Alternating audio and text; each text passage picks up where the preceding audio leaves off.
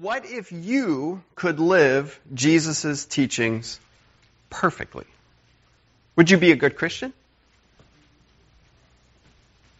I heard somebody recently make the comment, I wish I was a better Christian. And I thought, yeah, me too. I hope we all do. If you're a follower of Christ, I hope there's something inside you that says, I want to be a better follower of Christ. I want to listen to what He teaches and I want to obey it. Jesus was a great teacher. And we've been studying this topic of wisdom and wisdom literature, mostly in the Old Testament, but we're going to go now to the New Testament, because when you speak about wisdom literature, wisdom teaching in Scripture, you can't ignore the phenomenal teaching of Jesus Christ. He was a great teacher. You know, if you ask somebody, what's your favorite class, or what was your favorite class in high school or college, a lot of times the answer will have a lot to do with the teacher. Is that fair to say? I know people that don't like, maybe even hate, specific topics simply because they had a bad teacher. I know for myself, I took a class in high school called British Literature. I couldn't stand literature, let alone British literature. I hated reading novels at that time. And I had a phenomenal teacher. And he started his class by saying, you don't really need to know any of this, but it will make you look cool when you hang out with your friends. I was hooked. I was like, really? This is wonderful. And I loved British literature. I just poured over it. It was wonderful. And now I love literature, and I got into Russian literature in college and Dostoevsky. I just love good literature. And I think it goes back to a teacher that was phenomenal. I've shared with you before, one of my favorite subjects in high school was physics. And a lot of that had to do with my physics teacher, Mr. Wegley. He was a phenomenal guy. He was a great friend and a mentor. I had him for 2 years, physics and advanced physics. And I just loved it. He showed me what a Christian could look like in a secular environment, because he was a wonderful Christian guy. He would show up to our student-led Bible studies. He would come to see you at the pole. He was just a great guy. And he was a great teacher. He loved the subject. He loved physics. He loved science. But more than that, he loved helping others fall in love with it.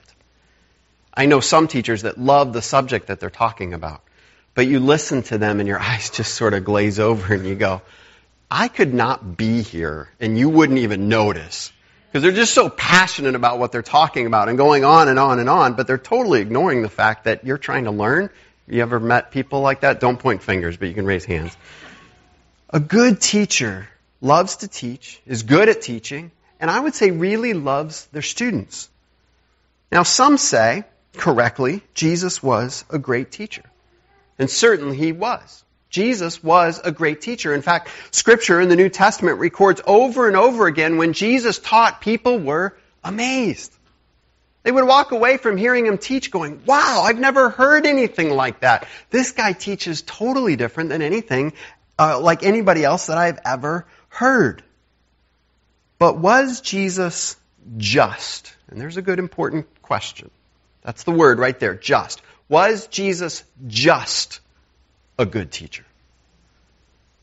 So I'll return to the question with which I began. What if you could live Jesus' teachings perfectly?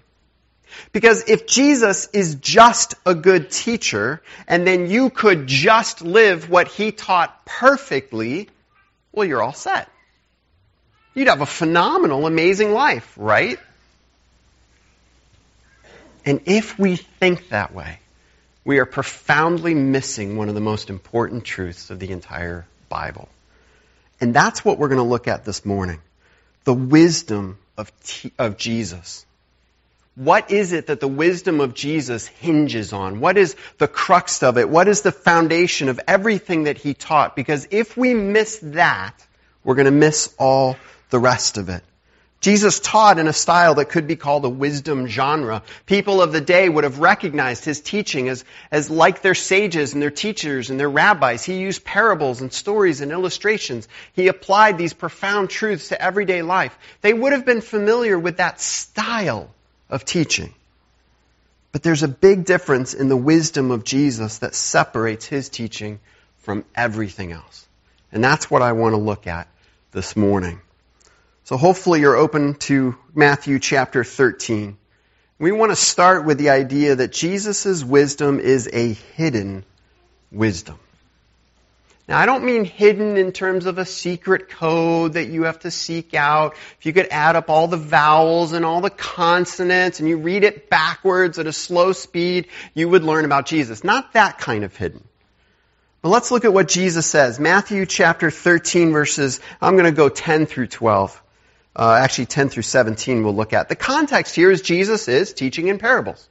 He's telling stories, almost like riddles, but they're stories that don't seem to make a lot of sense at the outset. Specifically, he's just told the parable of the sower. And in the parable of the sower, he talks about a farmer scattering seed, but some places it falls are good, some places not so good, and so some places the plants grow and some places they don't. And he starts that whole thing out, or he uses this to illustrate that this is a teaching about the kingdom. And his disciples go, huh? What? And so they ask him, let's look at the text here, Matthew 13, starting in verse 10. They say, the disciples came to him and asked, why? Why do you speak to the people in parables? And he replied, because the knowledge of the secrets of the kingdom of heaven has been given to you, but not to them. Whoever has will be given more, and they will have an abundance. Whoever does not have, even what they have, will be taken from them. Now catch what Jesus is saying. He's saying, disciples, you have something nobody else has. I'm teaching in such a way that you will get it and nobody else will. Does that strike you as a good teacher? I mean, really, shouldn't a teacher just want everybody to get it? Let's go on. Look at verses 13 through 15. He explains with this wonderful, just uplifting quote from Isaiah, this is why I speak to them in parables. Though seeing, they do not see. Though hearing, they do not hear or understand. In them is fulfilled the prophecy of Isaiah. You will be ever hearing, but never understanding. You will be ever seeing, but never perceiving. Sounds like a parent to a child. For this people's heart has become calloused. They hardly hear with their ears, and they have closed their eyes. Otherwise, they might see with their eyes, hear with their ears, understand with their hearts, and turn, and I would heal them. Notice what Jesus is saying there. I am speaking in parables so that you, my disciples, will understand because you have something that they don't have. And I don't want them to hear what I'm saying and get it right away because they're going to miss it. And so I speak in parables. He goes on. Verses 16 through 17, he says, but blessed are your eyes because they see, and your ears because they hear. For truly I tell you, many prophets and righteous people long to see what you see, but did not see it, and to hear what you hear, but did not hear it. Now, it would be easy to take this and say, well, obviously the disciples have the teachings of Jesus, and that's what they're getting that nobody else has. Well, that's true of the people in the Old Testament, but it's not true of the people of Jesus' day. The people in Jesus' day would follow him around and would hear him teach. They would see the miracles. They saw many of the things the disciples saw, and yet Jesus says they won't get it. Something is hidden that they won't understand. Now, Jesus wanted people to know about the kingdom. This was a truth that was so much on his heart that when he first began to preach, Matthew chapter 4:17 records that it's the first thing he taught about. Repent, for the kingdom of heaven is near. So why would Jesus purposely hide his message in such a way that he knew some people would not get it and others would? Because that's what Jesus is saying. He's saying, this is why I teach in parables. Well, to help us, let's look at the longest sermon of Jesus that we have in Scripture. Turn to Matthew chapter 5 and the Sermon on the Mount. Because here, really, I would say, is the core of Jesus' teachings. There's a lot of other ones, and I'm not trying to dismiss it. But if we look here, we'll see sort of the essence of what Jesus is teaching when he taught wisdom and applied it to their lives. And here, I believe, we'll see the big difference between his wisdom and other wisdom. And something that really strikes me as I read through the Sermon on the Mount is that Jesus' wisdom is inside out and upside down. It's inside out and upside down. It is completely backwards from the way the world looks at things. Now, I need to give a little disclaimer. Yesterday, the guys got together for breakfast, and Dan Doucette led us in a devotional, and he taught on the Beatitudes. And as soon as he started teaching, I thought, I've just got to bite my tongue, because I knew I was going to preach on it this morning, and I didn't want to just, you get a pastor talking about his sermon, you get the whole thing. There's no shutting off the water hose at that point. So I just tried to sit there. But also, I did actually intend to preach on this before he talked about it. So I didn't just sit there taking notes and go, this will be great, I'm going to use this tomorrow. Just saying, okay? But let's look at this sermon. The Sermon on the Mount is very much a wisdom teaching. It is very typical of that day and their types of wisdom teaching. It's very practical. It takes these timeless, eternal truths and it applies it to day-to-day life. It pulls things out of the Old Testament and applies it and explains it. It is very typical wisdom teaching. And for Jesus, this teaching, the whole Sermon on the Mount, really centers on the kingdom of heaven. In all of Jesus' teaching. And what is the kingdom of heaven? Because here begins to get at the heart of why Jesus' wisdom was different than the worldly wisdom. When the people of the world, and even the disciples struggled with this, when they heard the idea of kingdom, they thought, right here, right now, get rid of these Roman soldiers, get rid of the Roman governors, get rid of these awful Herod guys, get rid of all of it. We want the kingdom of heaven here and now. It will be awesome. This will be great. What do we need to do right now to bring the kingdom? And Jesus' teaching, specifically in the Sermon on the Mount, blows that out of the water and says, you don't get it. My kingdom is inside out, and it is upside down. Let's look at the Beatitudes and look at this upside down kingdom. Because as you read the Beatitudes, as we read the Beatitudes, we need to see that it is a complete change from the way the people would have thought. And it looks to me like I missed... we're going to start in verse 3 here. Okay. Blessed are the poor in spirit. This is Matthew chapter 5, verse 3. Blessed are the poor in spirit, for theirs is the kingdom of heaven. Blessed are those who mourn, for they will be comforted. Blessed are the meek, for they will inherit the earth. Blessed are those who hunger and thirst for righteousness, for they will be filled. Blessed are the merciful, for they will be shown mercy. Blessed are the pure in heart, for they will see God. Blessed are the peacemakers, for they will be called children of God.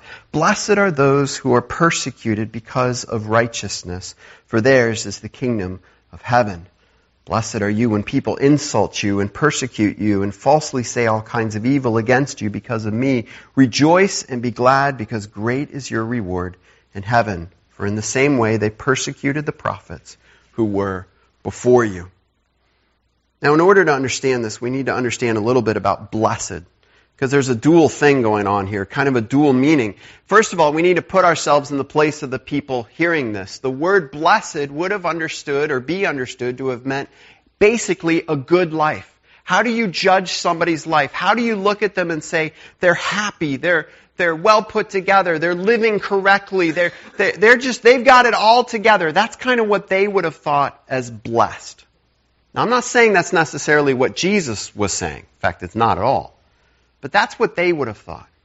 How do you judge somebody's life? If you go out into your community, or if you're at work and somebody's telling you about their marriage, their home, their job, whatever it is, and you go, wow, they've got a good life.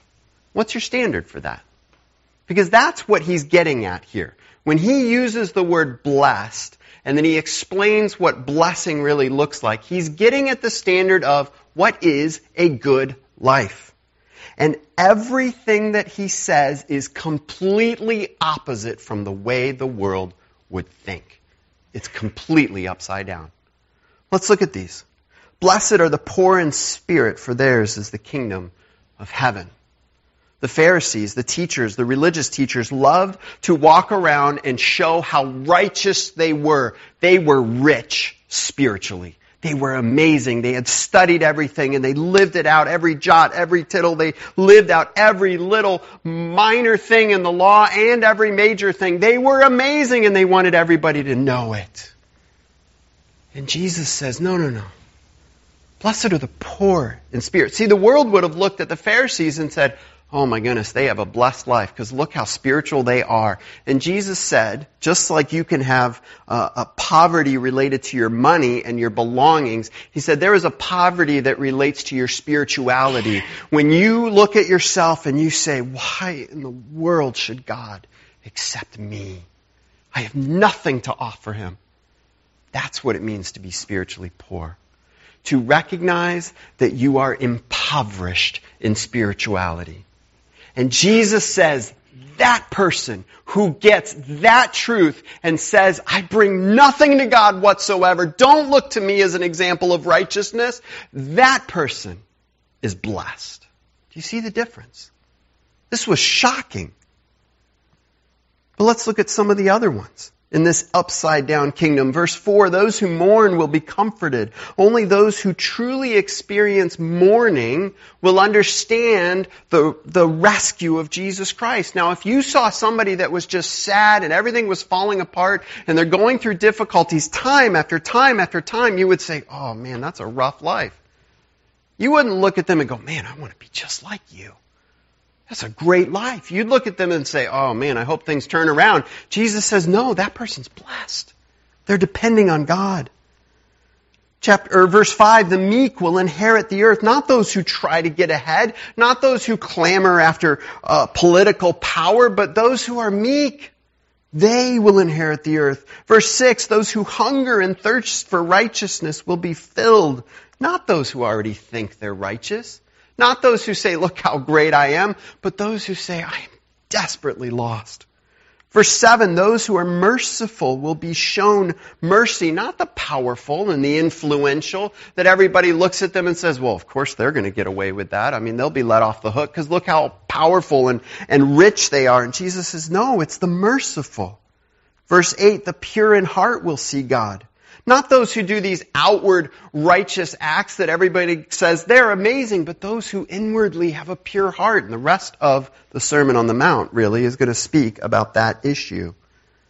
Verse 9, the peacemakers will be called children of God. Literally there it is sons of God, and this is profound because if a Jewish person at that time were to take out one of their Roman coins, right on it would have a picture of the Roman emperor and it would say, the Son of God. Because the emperors were given this wonderful title of kind of more than human. It didn't necessarily mean a god, but it meant something more than just a human. Well, their children thought that was pretty cool. So he's more than just human. He's like God-like. Well, that makes me the Son of God. You better listen to me. Because they were powerful. And they would kill their brothers and sisters that would try to overthrow them. They would eliminate any sort of threats. And Jesus says, that's not the sons of God. That's not my children. My children are those who make peace. It's completely upside down. Verse 10, those who are persecuted because of righteousness own the kingdom of heaven. Not those who are treated well because of how religious they are, but those who suffer. How profoundly Jesus would fulfill this himself when he would take upon himself the worst Roman persecution they could possibly imagine. The thing that would say that person is not blessed at all. Nobody looks at somebody on a cross and goes, oh man, they've got the good life right there. I just want to be just like them. They look at somebody on a cross and go, oh, look away. Don't even look at them. There's so much shame and embarrassment there. There's no blessing there whatsoever. But Jesus says, no. When you are persecuted because of righteousness. Verses 11 and 12, blessed are those who suffer for Christ because they have a great reward in heaven. This is another theme he'll pick up later when he says, it's not about the rewards here. The Beatitudes shape the rest of the Sermon on the Mount. Everything depends on this upside down understanding of the kingdom, but there's more. The kingdom's not just upside down, it's completely inside out. In chapter 5, verses 13 through 16, the Beatitudes are applied. These people that the world would look at and say, oh, you're nothing. You're just poor in spirit. You're suffering. You're mourning. You're nothing. Jesus says, those people, those beatitude people, you're the salt of the earth. You're the lights of the world. Can you grasp that for a second? I mean, if people in the Roman day would have said, who should you look to as an example? Oh, look to the Caesar, look to the governor, look to the Pharisees. They're the examples. And Jesus says, not even close. He goes on in 17 through 20, he talks about the law. Is Jesus replacing the law? Is it worthless and he's just wiping it away? Jesus says, no. I'm talking about what it's really about. Because the law was not just a recording of teaching. There was something more there. Jesus says in chapter 5, verse 20, I tell you that unless your righteousness surpasses that of the Pharisees and the teachers of the law, you will certainly not enter into the kingdom of heaven. But how is that possible? How would it be possible to be more righteous than the most righteous people of their day? Come on, Jesus. That's a high standard. Well, the rest of the Sermon on the Mount explains that inside-out kingdom.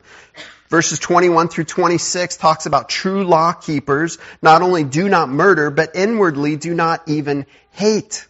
The law applies to the inside attitude, not just an outward act. It's about the heart. Verses 27 through 30, true law keepers not only do not commit adultery, but inwardly they do not even lust. Again, it's about the heart.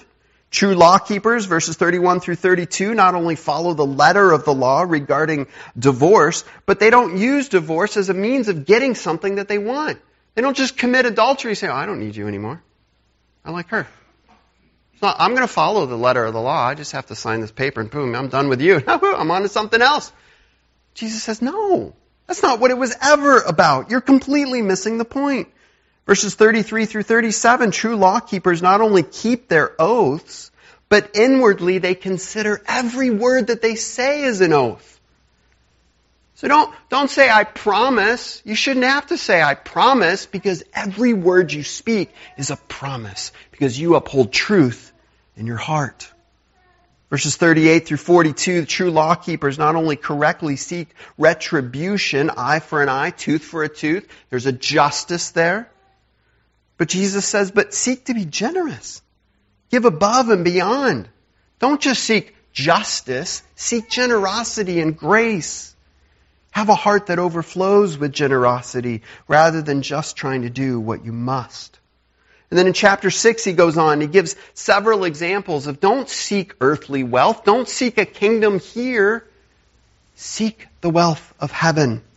Seek the glory of heaven. Verses 1 through 4 of chapter 6, he talks about acts of righteousness. They're not done publicly. They're not so that everybody looks at you and says, oh, you're so amazing. I think we still struggle with this as Christians today. I hope somebody sees me praying over my meal. I hope somebody sees me showing up to church. I hope somebody sees me dropping this in the offering plate. I hope they see me. I want to be a good testimony of Jesus Christ. Yes, of course we do. But Jesus uses this word in this passage over and over again. It's the word secret. Jesus says your acts of righteousness should be done in secret because you're not doing them for other people. You're doing them for God. The Lord's Prayer, chapter 6, verses 5 through 15, he says prayer is not to be done to be heard publicly, but to be heard secretly by God. Verses 16 through 18, fasting is not done so others can see, but secretly only to please God. It's inside out. Verses 19 through 21, treasures shouldn't be sought on earth, but sought in heaven. 22 through 34 is about this new perspective. God knows what we need, and we should trust Him for it. And then chapter 7 goes into judge yourself first, seek good things from God, enter through the narrow gate, and talks about bearing good fruit. And then look at chapter 7, verses 24 through 27. He says, therefore, anyone who hears these words of mine and puts them into practice is like a wise man who built his house on the rock. The rain came down, the streams rose, and the winds blew and beat against that house, yet it did not fall, because it had its foundation on the rock. But everyone who hears these words of mine and does not put them into practice is like a foolish man who built his house on sand. The rain came down, the streams rose, the winds blew and beat against that house, and it fell with a great crash. When Jesus had finished saying these things, the crowds were amazed at his teaching, because he taught as one who had authority, not as their teachers of the law. Did you see it there? The upside down, inside out kingdom. Jesus comes along and he's telling them, guys, you've got it all wrong. You're so busy trying to do all these right things, but you've completely neglected your heart. You've absorbed the world's way of looking at happiness and looking at what it means to be blessed. And you're missing your desperate need for God and your desperate need for your heart to be changed. The kingdom is not according to the world's principles or standards. It's not about what people see or about some earthly kingdom. So Jesus teaches a wisdom that is in some ways hidden and is some ways upside down and is in some ways inside out. But why? What's at the core of all of this? Turn to Matthew chapter 16. Let's look at the ultimate question.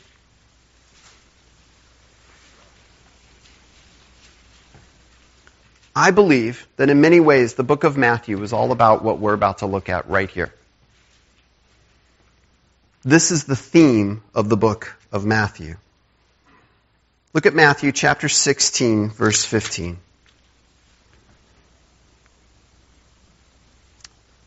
Jesus asks his disciples, "But what about you?" he asked. "Who do you say I am?" Simon Peter answered, "You are the Messiah, the Son of the living God." Listen, you can't just take Jesus' teachings, say, "Thank you, Jesus," walk away and try your hardest to apply it to your life. Will it work in some ways? Sure. Will you probably have a better life? Probably. Even the secular world writes books about leading like Jesus. How do we lead like Jesus? How do we serve others like Jesus? And they ignore the fact that he's the Messiah, that he died on the cross, but they say, we'll just take his teachings. Jesus actually taught in such a way to avoid that. He didn't want people to just take his teaching. He wanted people to understand him. He didn't want people to just accept his teachings. He wanted people to accept him as their Messiah, as their King, as their Savior. You cannot just live Jesus' teachings without accepting Jesus. It misses the whole point. We see this at Jesus' birth, Matthew chapter 1, verses 22 through 23. Matthew starts right off after this genealogy where he's talking about where does Jesus come from and why is he qualified to be this earthly king to sit on the throne of David. But then he goes into this prophecy. And he says all this took place to fulfill what the Lord had said through the prophet. The virgin will conceive and give birth to a son, and they will call him Emmanuel, which means what? God with us. Do you see a difference in the teaching there? There was no Pharisee in the world. There was no religious leader. I can't stand up and say, you need to listen to me because I'm God. Only Jesus can do that. To accept Jesus' teachings is to accept Jesus. All the miracles recorded are recorded to prove that he truly is the Messiah, the Son of God. Not just to say, hey, you better listen to his teachings because he does some cool magic tricks. But to say he's somebody you've never seen before. He has the very power of creation. He has power over life and death and disease. He's God. In Matthew 17, some of the apostles see a transfiguration. The glory of God is revealed. And they go, you're different than anything we've ever seen before. After his crucifixion and resurrection in Matthew 28, 18 through 20, Jesus gives the Great Commission, and he starts with, all authority in heaven and on earth has been given to me. He starts with pointing to himself. Look at who I am. Don't just take my teachings and go do it. Look at me. Look at who I am. And then the Great Commission ends with, and surely I am with you always to the very end of the age. The ultimate question is not what did Jesus teach and how can you better obey it. The ultimate question is who is Jesus? And have you accepted that? Everything else follows out of that. And if we don't get that question and that answer correct, none of the rest of it will make any difference in the world. I asked you at the beginning, what if you could live the teachings of Jesus perfectly? And the answer is, it would not be enough. It wouldn't be. Because Jesus clearly says what is absolutely necessary is a change of heart for this inside-out kingdom. And you can't do that. No matter how hard you try to follow Jesus' teachings, no matter how rigorous we are about the discipline of our own righteousness, we can never, ever change our own heart. That's why Jesus died on the cross. That's why He rose from the grave. Not just to say, hey, I'm going to really prove everything that I just taught by doing this awesome thing, but because only by having a Savior who died in our place and rose from the grave can we have the promise of a new heart. Look, some of you have been wearing yourselves out trying to obey teachings of Scripture. And on the one hand, I want to applaud the effort. On the one hand, I want to say it's great that you're digging into Scripture. Certainly obedience is a part of the Christian life. Please don't leave here today and say, well, the pastor said we don't have to believe or obey any of it as long as we accept Jesus. I'm not saying that. But I am saying, if you're running around trying to obey Jesus, you need to ask yourself, have you actually accepted who He is? Have you come to the point of saying, He is the Lord of heaven and earth. He is the very Son of God. He is the promised King of the Old Testament. He is the coming Judge. That's who Jesus is. And I accept that, and I trust in Him as my Savior. Have you gotten to that point? Because if you haven't, all the obedience in the world will never change your heart. But if you have, when you understand who Jesus is, and you're living in that relationship, then following His teachings, which come alive to us, we follow them not just as rules to be obeyed, but as the desires and the heart of someone who loves us and whom we love. And that's a profound difference. I find a different joy in serving my wife than I ever did obeying my mom. Don't tell my mom. I love my mom, but I didn't get it. To be very honest with you, as a kid, I looked at it and just said, she said it, therefore I should obey it. And the moment she said it and I realized I should obey it simply because she said it, that was the moment I didn't want to obey it. Because there's like a little rebel in all of us. But with my wife, it's different. If she says she wants something, I don't immediately go to, well, she wants it, therefore I must do it. I stop and I say, I love her. That's what it's about. This is going to bring her joy. It brings me joy to give her joy. I want to do what she's asking me to do. I love to do it. Now, not all the time. I'm not that awesome, okay? Hypothetically. But do you see the difference? If you're just trying to obey Jesus, you're going to burn yourself out. But if you start by falling in love with Him and accepting His love for you and accepting that He is your Savior who changes you from the inside out, then there is a joy in the obedience. Not always, but often. And in many ways, as we look at that book, if you're joining us tonight, Desiring God, that's what that book is all about. Is there joy in the Christian life? And if so, why? And I was one that I ran around for much of my life trying to be the good little Christian and beating myself up. How can I be better? I'm always failing. I'm not obeying. How do I obey? I've got to read it more, study it more, memorize it more, do it. And then I got to a point of, wait a minute. Jesus Christ didn't come to earth, die on a cross, raised from the tomb so that I could do it better. He came because there's no way I could do it at all. And until I started there, none of the rest of it made any sense. Have you accepted Jesus? Are you living in that relationship? Because if you are, I pray you'll find a joy there. That's the wisdom of Jesus.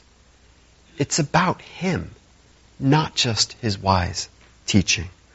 Let's pray. Heavenly Father, God, I'm no prophet, but I know people somewhat. And I'm guessing there's some people that have come here today and they're tired. They've been trying hard to do good things, and that's good. They've been trying hard to do the right things, and that's good. But God, so often we try to do those things in our own power. We fill up on Scripture and its teachings, and then we turn away and we try to go out and do it on our own, and we forget that the Lord of heaven and earth is with us. He is working in our hearts from the inside out. We forget to bow before His throne and say, "Oh, Jesus, I need You." And so, Father, I pray that we would have the wisdom to fall to our knees and accept Your Son as our Lord and Savior, Lord of heaven and earth, the only one who can change our hearts, the one who is coming to judge the living and the dead and to set up His kingdom on earth forever.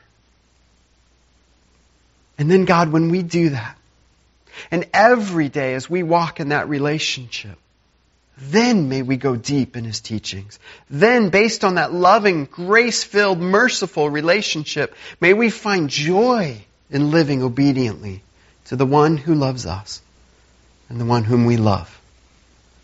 Thank You for the wisdom of Jesus, in whose name we pray.